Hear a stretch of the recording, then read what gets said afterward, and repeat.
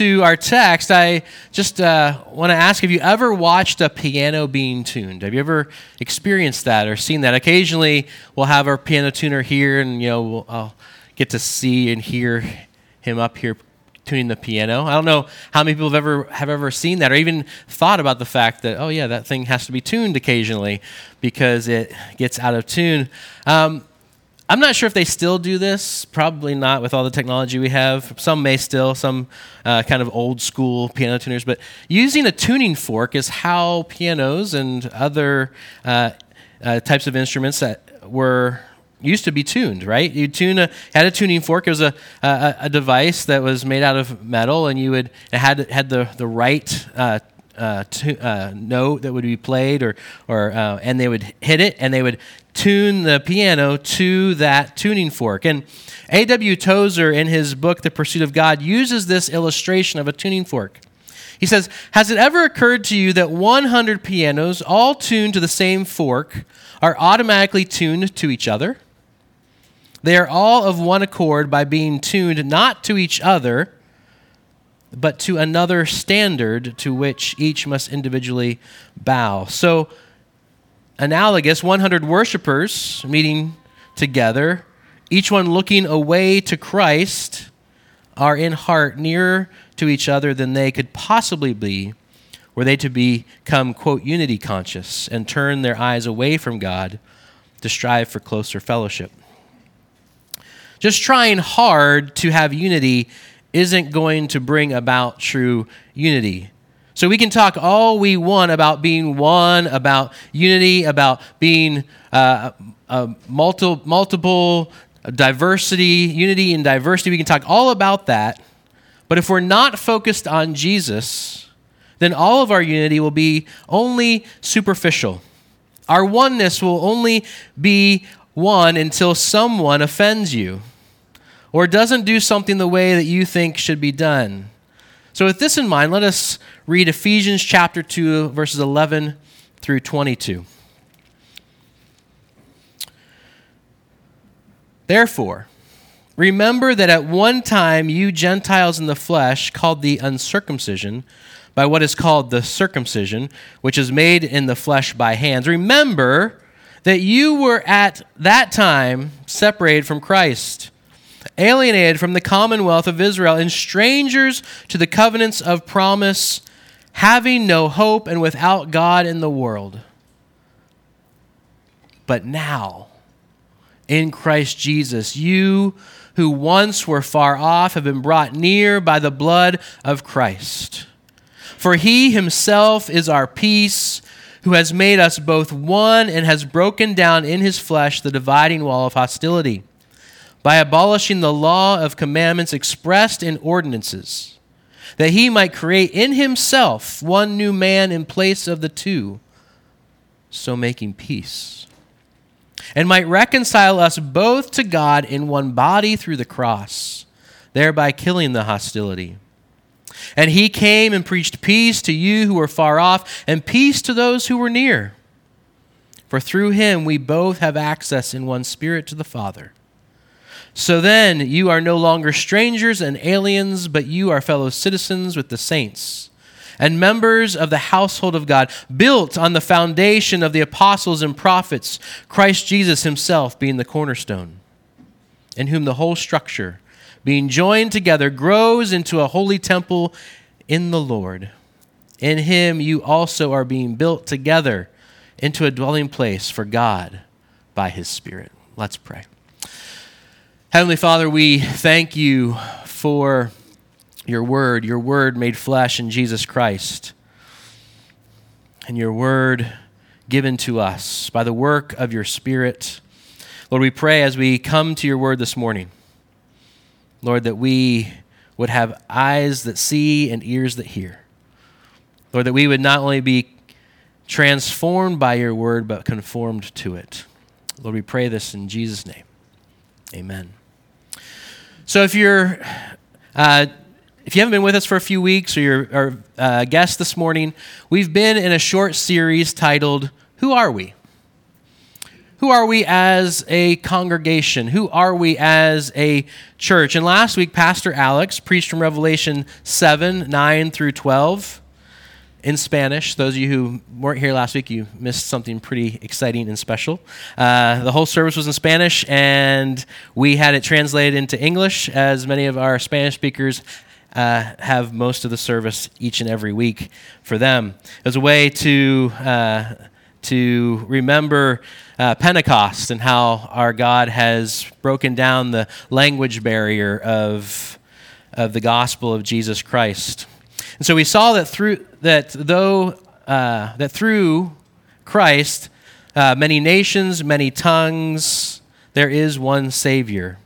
God's people worship in unity because of who Christ is and what he's done. This morning, we continue our series, and we take that theme a little deeper of unity or oneness. When Jesus and the apostles are focusing on unity in their teaching, what are they saying? What kind of unity are they talking about? What kind of unity do they envision? What is the unity that the church is called to experience and to live out in Christ? And as we come to our text, what's something to help us kind of even have in mind that Paul likely had in mind as he was writing to the Ephesians is that as he argues for unity in Christ, as he talks about this unity that we are to have in Christ, around the same time, Jews and Assyrians were massacring each other in the streets of Caesarea, a city that Paul knew well, a city that Paul had been to not long ago. In Acts 23, we know that he was in Caesarea. And Paul is calling the church to something new. He's calling the church to a new way, a new life, a new unity. What we see in our text is that the condition that we all find ourselves in is that we are separated, alienated, and hostile apart from Christ. Apart from Christ, we are separated, alienated, and hostile. Paul uses those three terms, that image of who we are apart from Christ. Not just with God. Yes, we are separated, we are alienated, we are hostile. We are not just those things to God, but to one another. Particularly to the other. Right? Paul is focusing on a very real separation in his society and culture. A separation, an alienation, a hostility between Jews and Gentiles. Jews were ethnically a people that God had called to himself, and the Gentiles were everybody else, right? Everyone else who was not an ethnic Jew. Whatever ethnicity you were a Gentile. And even among the Gentiles, there was hostility from different types of ethnicities, from different nationalities, as we would understand that today. We are separated, alienated, and hostile apart from Christ. But Paul, inspired by the Holy Spirit at work in him, in our text says that in Christ we are one. Right? He repeats this several times throughout our text. Right? He repeats that yes, you were separated. Yes, you were alienated. Yes, you were strangers. Yes, you were hostile. But in Christ, through his blood, you have been brought near. Right? In verse 14, for himself is our peace, who has made us both one, and has broken down the dividing wall of hostility in the flesh. He goes on, he talks about the one new man in place of the two, right? The two were the Jews and the Gentiles, and now there's one in place of the two, that he might reconcile us both into one body. He continues to talk and to focus on this idea of oneness. We are both access in one Spirit. In Christ we are one. And it's interesting that in the previous section, right before where we started reading, Paul is speaking about grace through faith and is speaking about our salvation. And he is speaking about it in both individual and corporate terms. Right? We often, as we read Scripture, as I've said before, we often read it individually, which it certainly has an individual application. God certainly does interact with us in an individual way. But he also interacts with us corporately as his people. He also, more often than not, is speaking to us in the corporate you, in the plural you, not the singular. And Paul is doing that here in this section where he comes to the end of verses 1 through 10, and he says, and this is a verse that most might know, especially our kids, because in VBS we have had this as our VBS verse, I think more than once over the years that I've been here. For we are his workmanship, created in Christ Jesus for good works, which God prepared beforehand that we should walk in them. You see, we, as individuals, are his workmanship. And God has prepared good works in advance for us as individuals to do. But it's not merely in an individual sense that Paul is speaking about we being his workmanship. And it's important for us to understand that as we come into this next portion of the text that Paul is writing to the Ephesians. Because this next part is talking about God using his creation, his creative ability, a new creation, to bring about one from the two, to build a new temple in Christ Jesus, right? God is using his workmanship abilities to fashion and to craft. Right? He's taking something that looked ugly, that looked desperate in need for a rebuild. He took ruins and is crafting in his workmanship something new. Right, a couple weeks ago, I had a shed delivered to my house.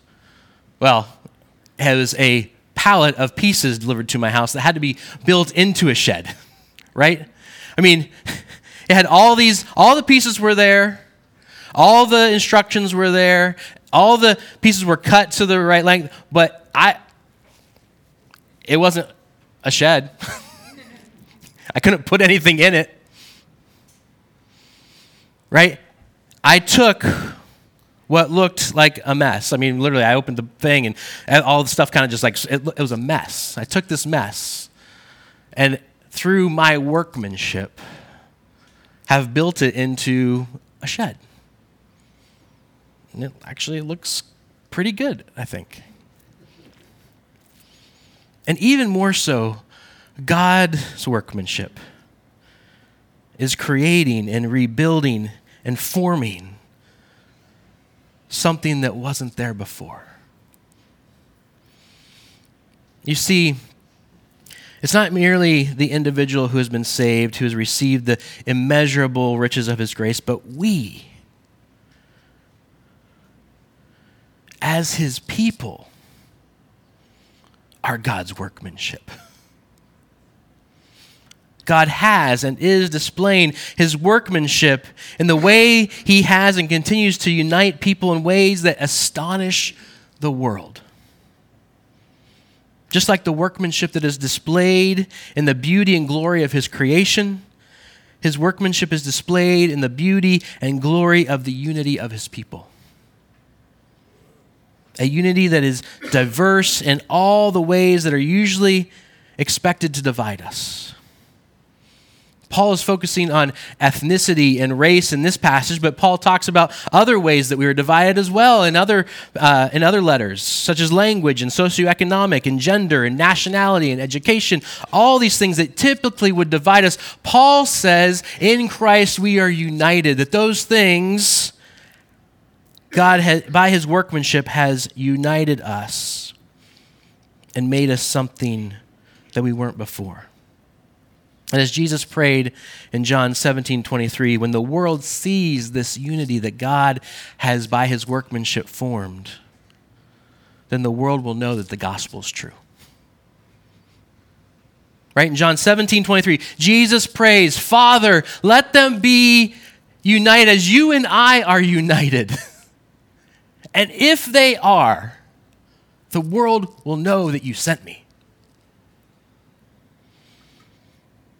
Right? Jesus himself says the greatest apologetic of the gospel, that the Father sent the Son, Jesus, that he is God in the flesh who came to live, die, and rise again, is not all the historical proofs or an awesome gospel presentation, as important as those can be, but the visible and experienced unity of the church.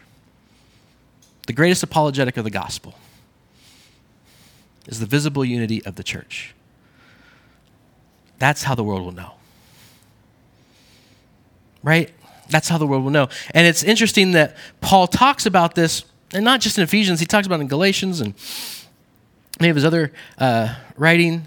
But here he's talking about this, and he talks about it in a sense that, building off what Jesus himself prayed, he talks about it as it's not just an indifference, right? It's not just an indifference that we have for the other, right? In our sinful state, it's not just an indifference that we have toward the other. In other texts, those different ethnicities, right? Jews and Gentiles, which in our text is between ethnicities, Jews and Gentiles.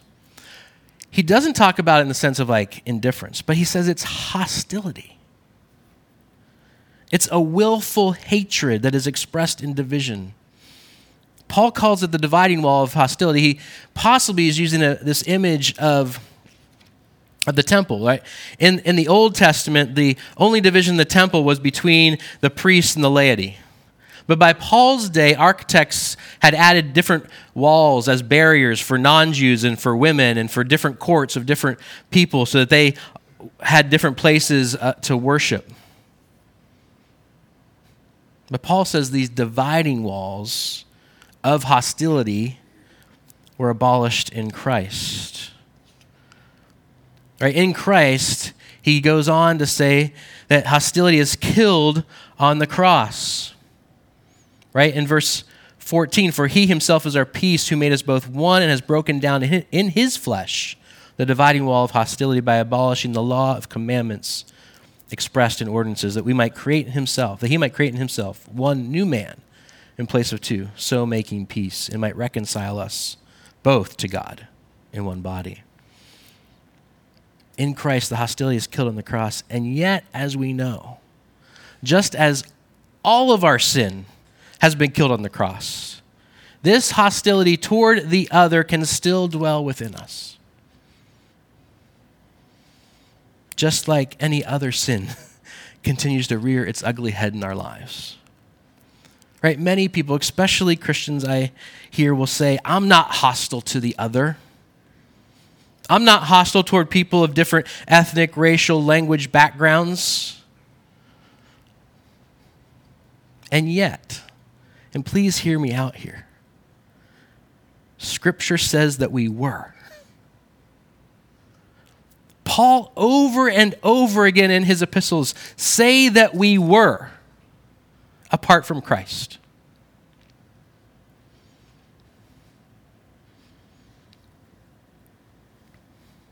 And if we were,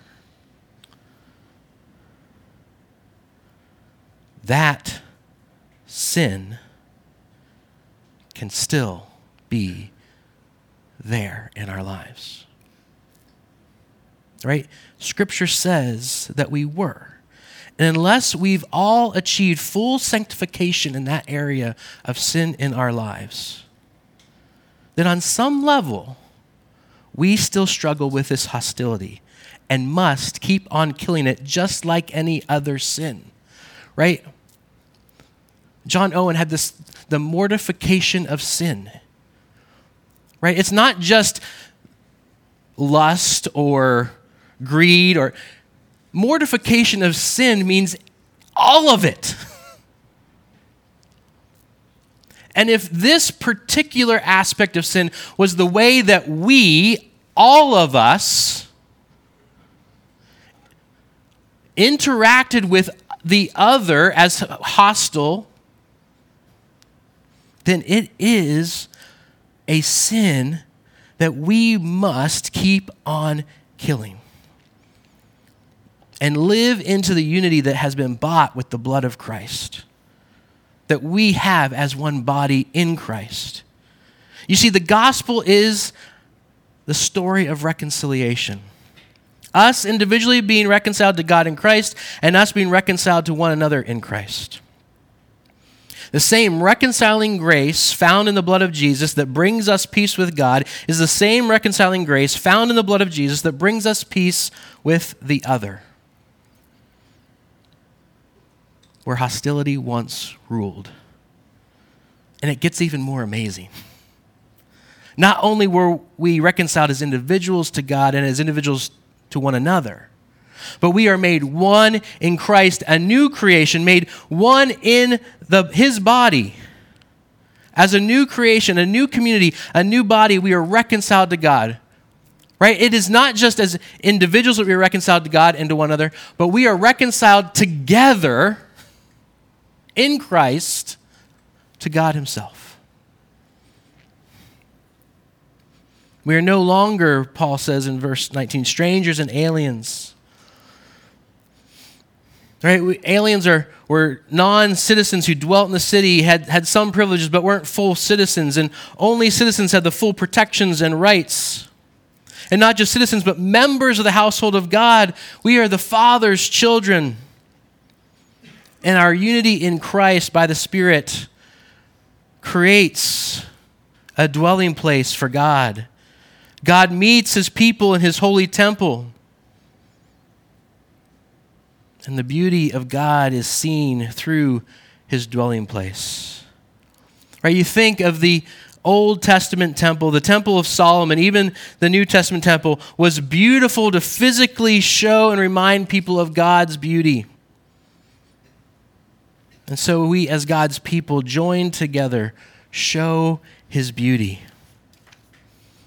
God calls the church to model his unity, to model his kingdom.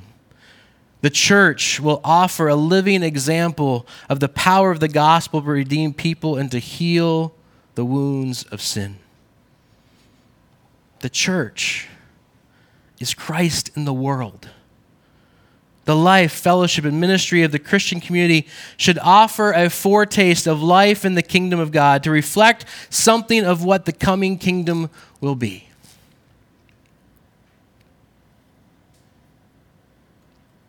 In John 17, as I mentioned before, Jesus likens the unity he desires for his church as the unity that he and the Father and the Spirit enjoy.